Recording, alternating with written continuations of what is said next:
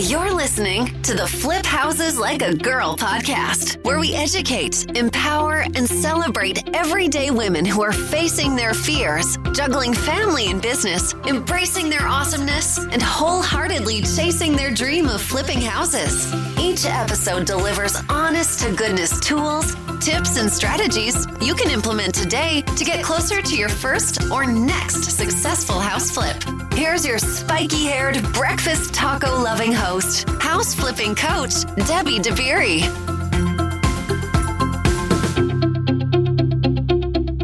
How's it going? Thanks for hanging out with me on this little episode we've got here. So, for starters, actually, let me do this. I wanted to do a listener shout out because thank you a million times over for letting me know that this little podcast of ours is actually making a difference in your life or of value. I appreciate that. There's no need to add more fluff to the ridiculous world of real estate investing advice and podcasts. So we do things a little bit differently around here. And by a little bit, I mean a lot.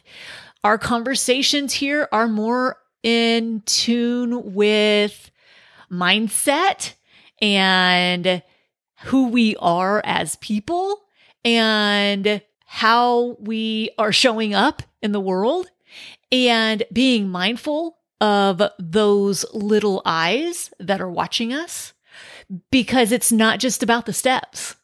And if you've heard any of my other episodes, you've probably heard me say that. It's not just about the steps of finding a house, renovating it, and selling it. It's so much deeper than that. All right.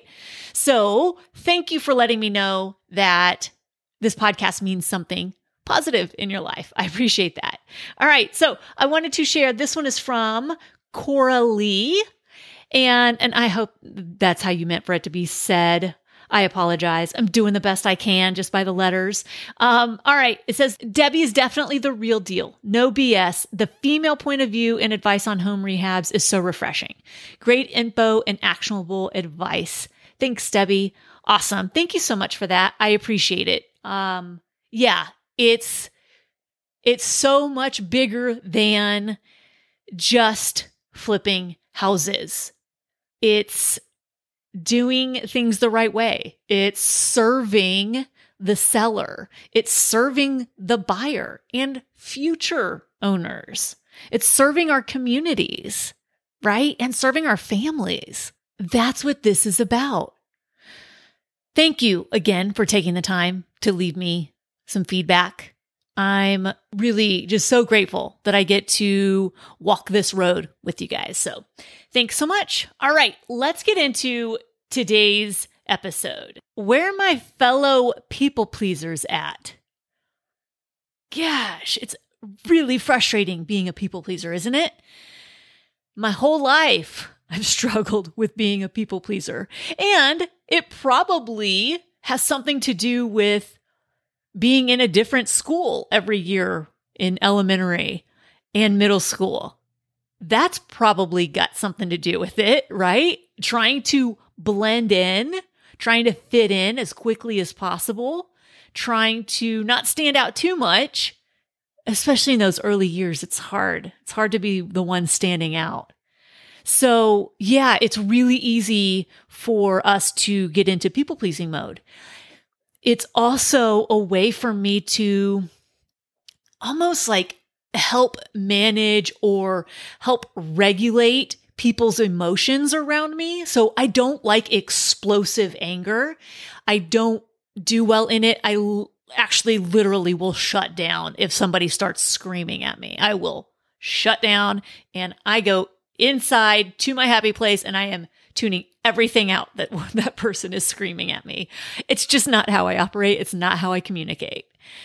So managing people's emotions, right? If I'm doing that, then they won't explode in anger. They'll be happy and it will be a peaceful environment.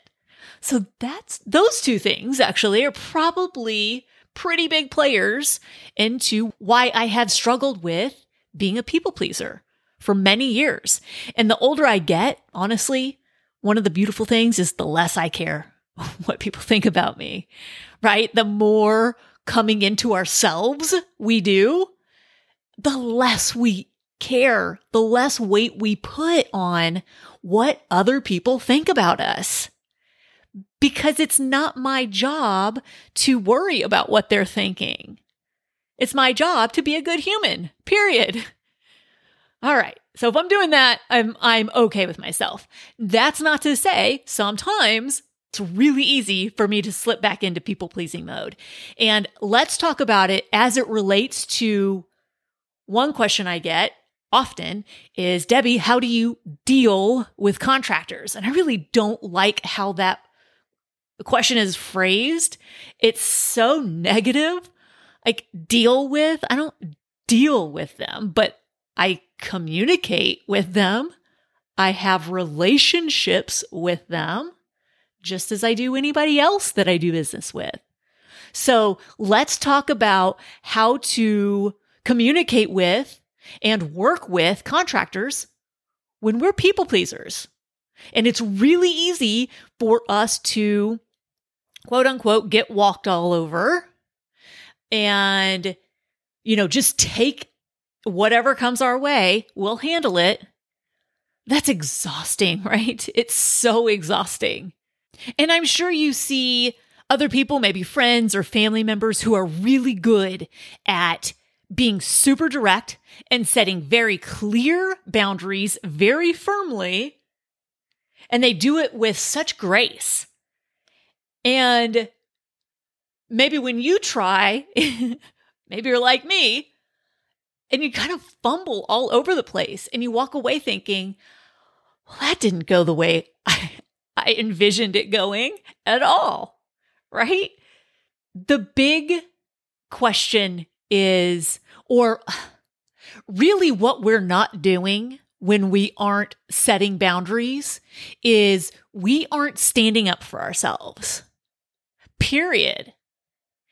And it took me probably 5 years, 4 years, because it was 2012 when I finally put on my big girl pants and started standing up for myself in this REI space.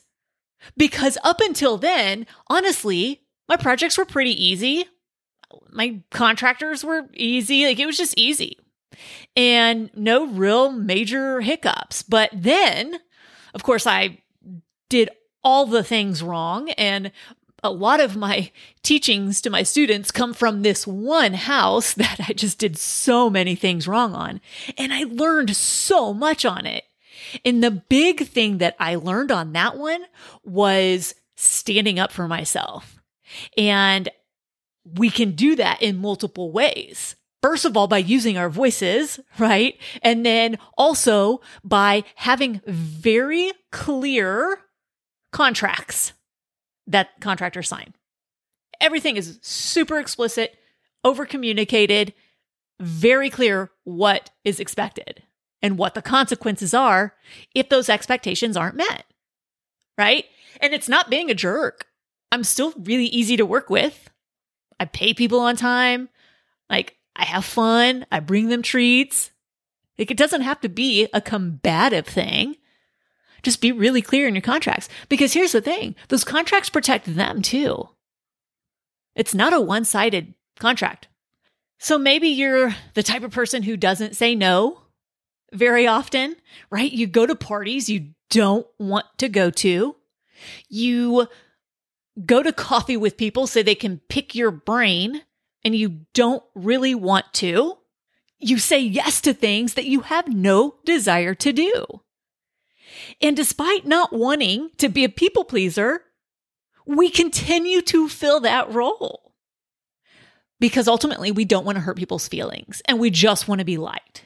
So as people pleasers, we think that by setting boundaries and saying no to people and standing up for ourselves is rude or disrespectful, when really you're only disrespecting yourself when you're not doing those things, when you aren't taking care of you. Look, I know that it's hard to stick up for yourself sometimes. So communicating your boundaries with yourself, for starters, and then with others is how we can make sure that that people-pleasing side of us, which, look, I think it serves a really great purpose. I really do. But when it makes us not stand up for ourselves, or it makes us lose money because we let a project go on, or it makes us spend time doing things we don't want to do, that's problematic. All right. So I love to give practical steps and things to do. So here are the 4 steps you need to take to set better boundaries with contractors. All right. Number 1, you have got to get crystal clear on your priorities of the project. Okay. So internally, with yourself, meeting with your team, whatever it is, you've got to get crystal clear on the priorities of the project. Okay.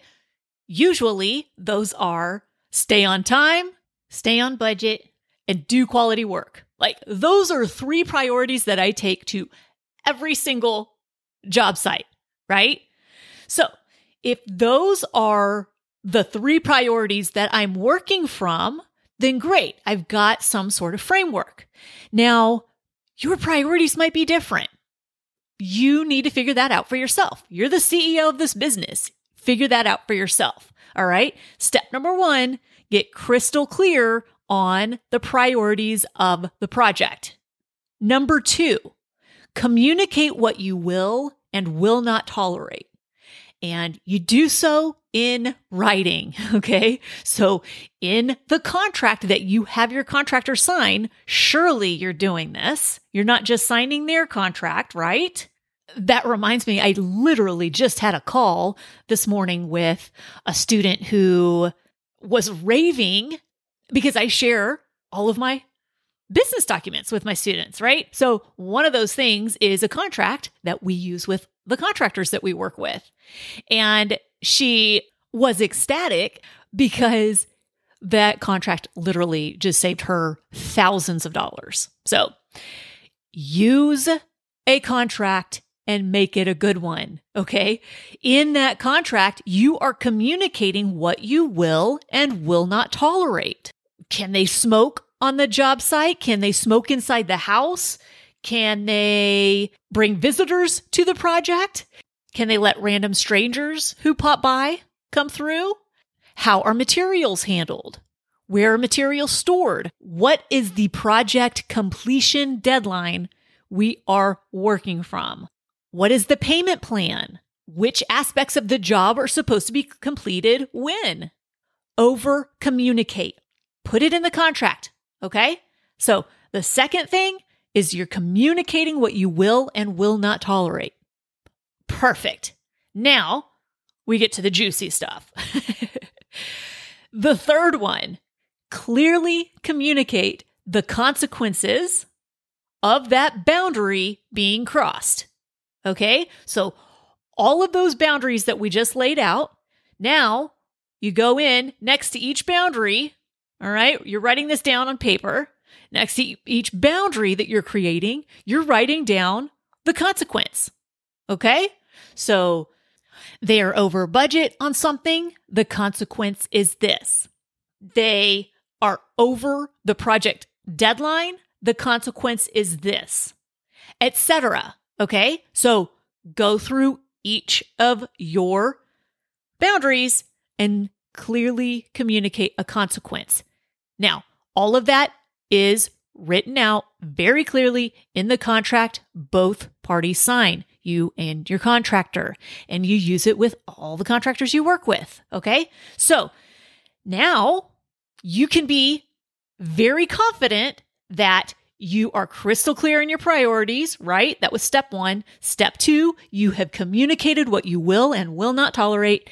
Step 3, you have clearly communicated the consequences of those boundaries being crossed. And number 4, you have to enforce them. Man, if this isn't the one that gets the most resistance, right? Because what happens is this. We're working on a job. we've got this project going. We've got a contractor who we like him. We've got good rapport with him. And for the most part, he's doing things in a timely manner. And then all of a sudden he ghosts us. And you're like, what the heck? I'm speaking from experience, by the way. This is what happened in 2012. A contractor that I had been working with for years. All right. And like, he just fell off the planet. And I was left just like, what is happening? I was trying to find him. I went to his house, trying to track him down. I couldn't find anybody. Couldn't find him or anybody in his family. It was bizarre. Obviously, they were having a very personal crisis happening. I had no idea. They were too in the thick of it to even be able to respond to any messages from anybody. But what I should have done is ended that contract and quickly found a replacement and kept the project on track. What I did was I waited around. Why? It seemed easier at the time. At the time, it made perfect sense to me that I didn't want to go through the hassle of reaching out to other contractors, having them come out to my project, meeting with them, getting them up to speed. I mean, we were halfway through. It's hard to bring somebody new into a project that has already been going, right? It's hard to do that. It's hard for them to do that, and it's hard for you to do that as well. Well, it was hard for me to do that. So I sat on it and I was like, yeah, I'll just wait, because I'd rather just wait than have to go through the hassle and bring somebody else on, go through the learning curve of working together, yada, yada. So what I did was I shot myself in the foot, basically. I ended up costing myself 2 or 3 months of carrying costs and stress because I didn't enforce what the boundary was. I didn't enforce the consequence of not showing up to work and missing timelines. I didn't enforce it. I didn't stand up for myself. That's the worst part, is when I look back and I think, man, I feel shame around not freaking standing up for myself. That seems so dumb that I didn't think, God, this is my money. Well, guess what? That was the project that I came out of that thing, and my priorities were very clear. My livelihood and the livelihood of my son, period. So you mess with me, you mess with my finances, I'm going to have a problem with that, and I'm going to stand up for myself. It took that project to get me to that place. So hopefully you can avoid going through some of that pain by following those 4 steps. Again, getting crystal clear on your priorities, number 1. Number 2, communicating what you will and will not tolerate. You're doing that in your contract. Number 3, you're clearly communicating the consequences of those boundaries being broken or crossed. You're doing that in your contract. And number 4, you are enforcing those consequences. All right? That, my friends, is how we work with contractors as people pleasers. All right? Now go put that into action. All right? Thanks so much for hanging out with me today. Hey, if you want to get on the wait list for the next openings for my coaching program, go to firstflipdoneright.com. Again, that's firstflipdoneright.com. And join the wait list. All right, so go ahead, get your name on the list. We'll let you know when we've got a spot for you. Okay, until next time, go out there, flip houses like a girl, leave people and places better than you find them, and make it a great day. Bye, y'all.